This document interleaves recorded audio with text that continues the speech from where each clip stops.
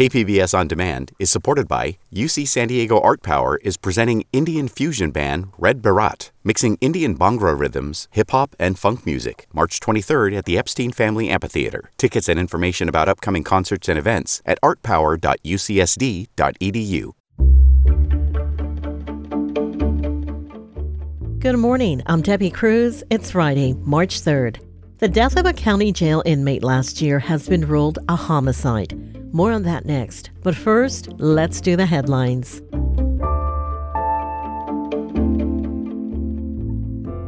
A former SDSU football player pleaded not guilty yesterday to a charge of possession of child pornography.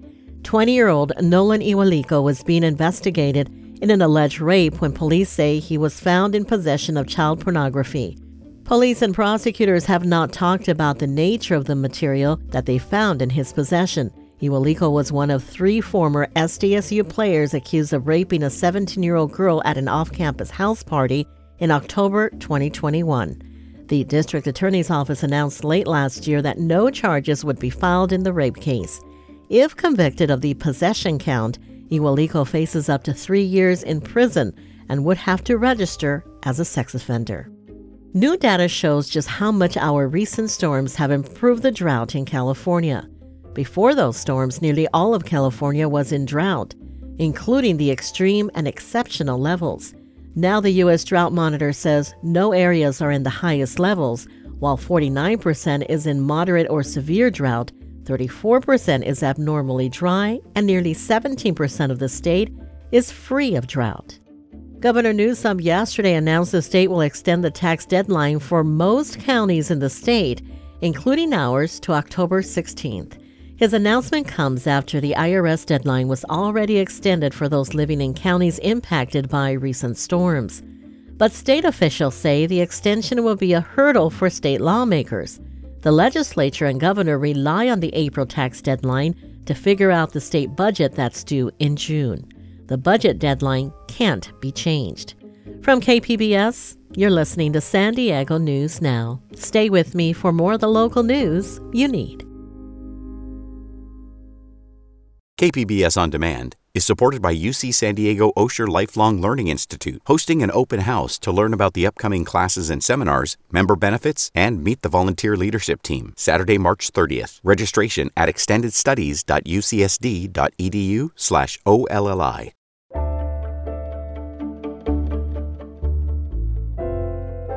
The county medical examiner has ruled that the death of a jail inmate last year was a homicide.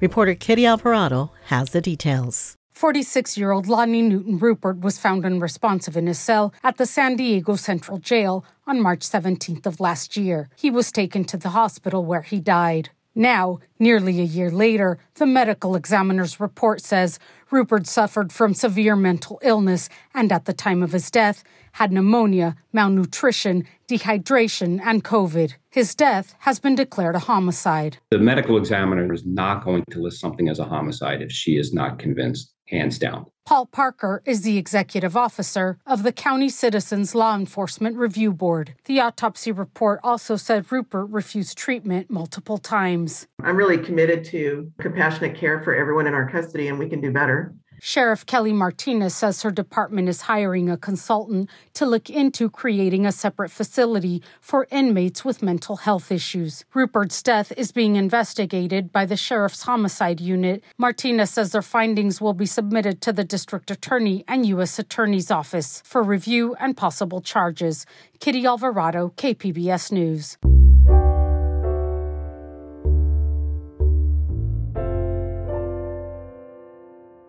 The city of San Diego on Tuesday released a draft of its plan to reach net zero greenhouse gas emissions by 2035.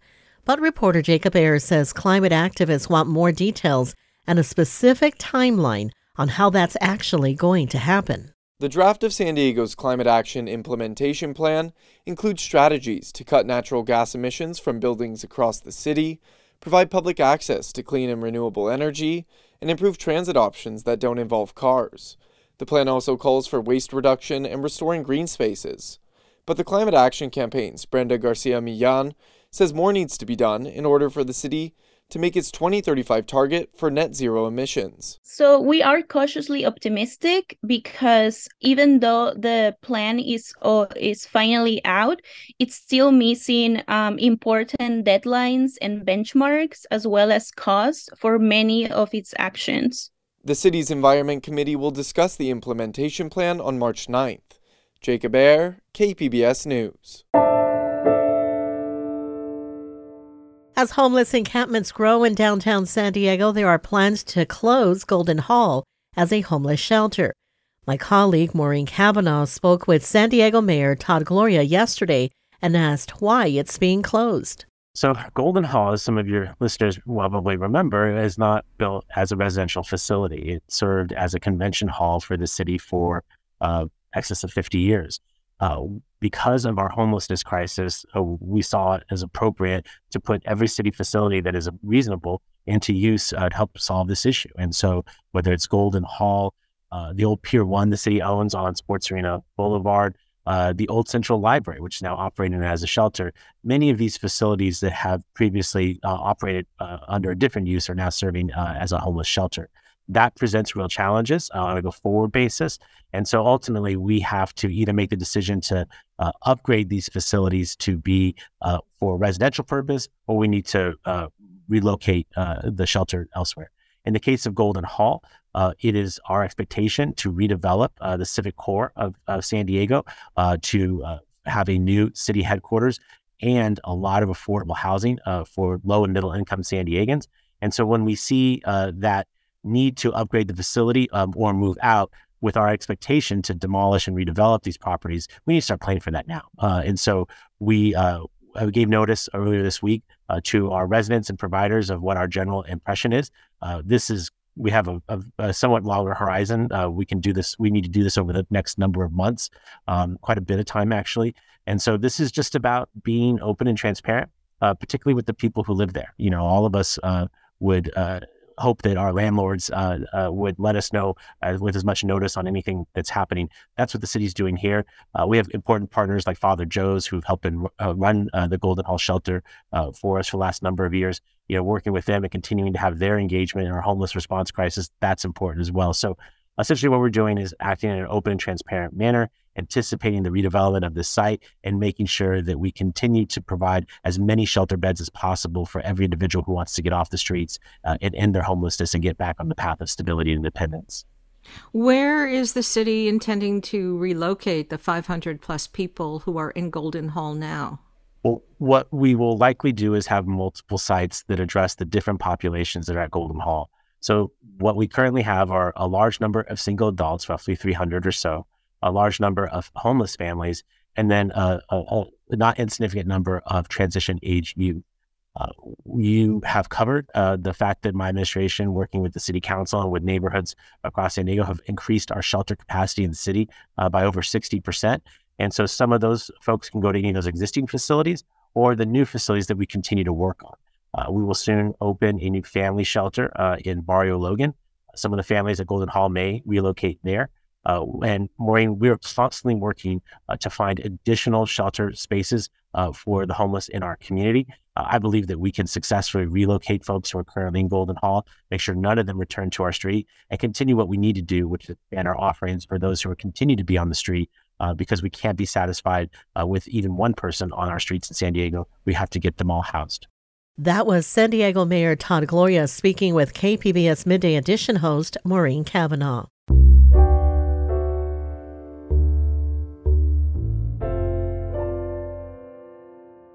The Department of Veterans Affairs is studying psychedelic drugs as a treatment for PTSD and other disorders. For decades, some scientists have viewed psychedelics as a potential treatment for addiction and other psychiatric conditions. But research was thwarted by government regulation and concerns about recreational drug use. As Jonathan Ahl reports for the American Homefront Project, the VA now is trying to work around those obstacles. Jesse Gould is a retired Army Ranger. He was a mortarman, meaning he regularly launched shells from a metal tube just a few feet away. He says the repetition of those blasts was like getting hit in the head over and over again. These concussive forces over time can have very similar issues and damages on the brain.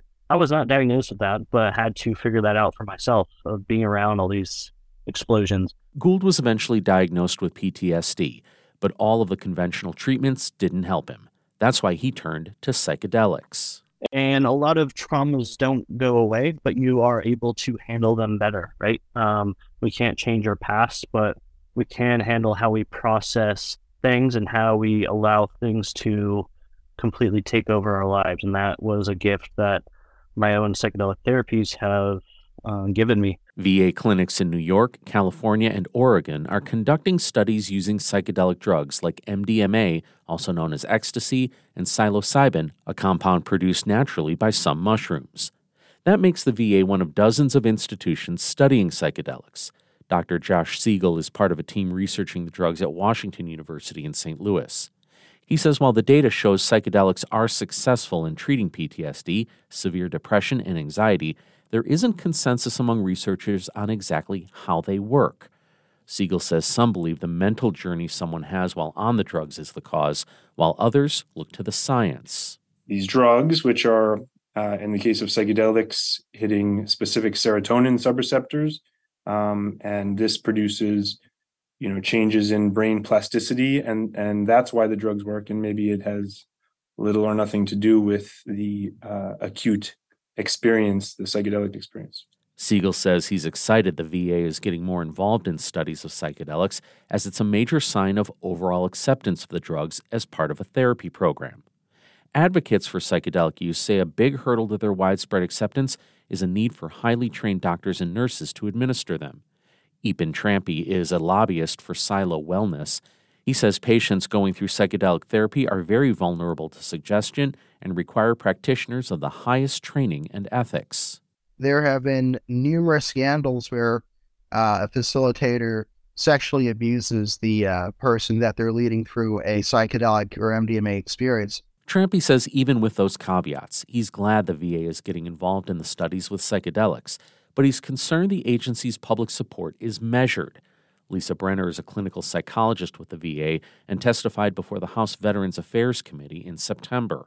VA researchers are engaged to be engaged in research around this. However, they need very specific safety and IRB approvals to ensure that we are keeping our veterans safe while we are exploring these new interventions. These current projects are not funded by Office of Research and Development, but VA is engaged and watching closely. Advocates for psychedelic therapies are hoping the Federal Drug Enforcement Administration will take the Schedule I designation off of MDMA and psilocybin, paving the way for more research and use. They're hoping to avoid a state-by-state set of decisions, as has been the case for medical marijuana. I'm Jonathan Ahl in St. Louis. This story was produced by the American Homefront Project, a public media collaboration that reports on American military life and veterans. Funding comes from the Corporation for Public Broadcasting. Coming up, San Diego researchers say cross-border sewage is not just polluting the water. We'll have that story and more next, just after the break.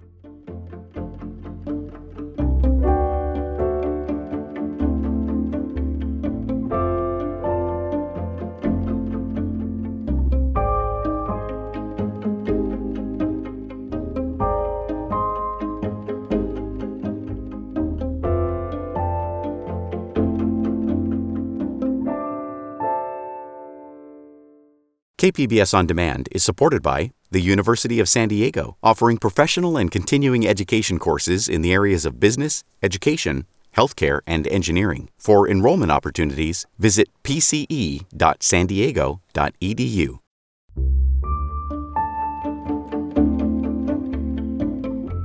Local researchers say the sewage polluting the ocean off South County beaches is also polluting the air. Environment reporter Eric Anderson explains. Billions of gallons of sewage-tainted water has flowed across the international border and out into the ocean over the past few months. Many southern beaches were closed most of the year because of health risks, but dirty water is also impacting Imperial Beach's air quality. Scripps Institution of Oceanography researcher Kim Prather says sea spray from waves is carrying bacteria out of the water and into the air. you can see it in the air, but what is physically getting into people in terms of respiratory? We want to start looking at hospital admissions, and we also are looking at what gets indoors.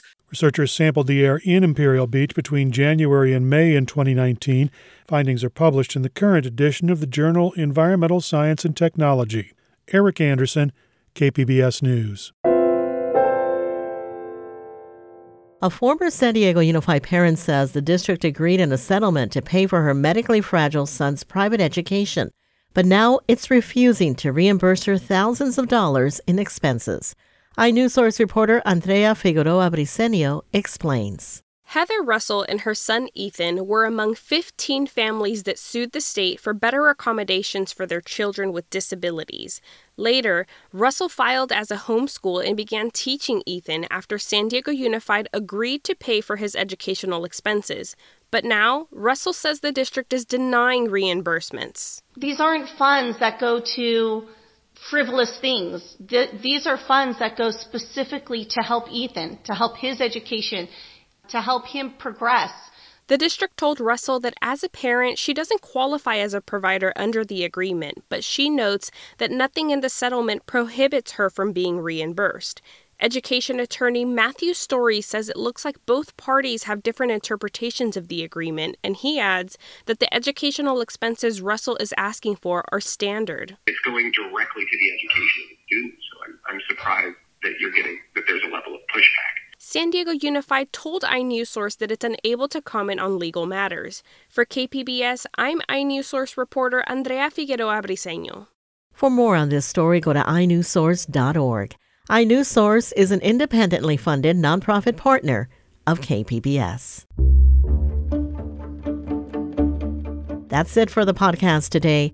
This podcast is produced by KPBS senior producer Brooke Ruth and producer Emmeline Mohebi.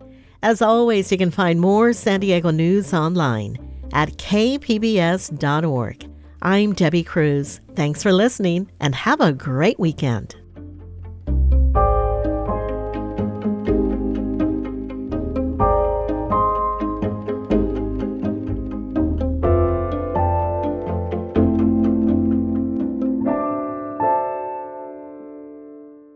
KPBS On Demand is supported by the San Diego County Toyota dealers, whose commitment to customers extends to giving back to the community and who are proud to support the City of San Diego lifeguards with their important role of keeping our beaches safe. Toyota, let's go places.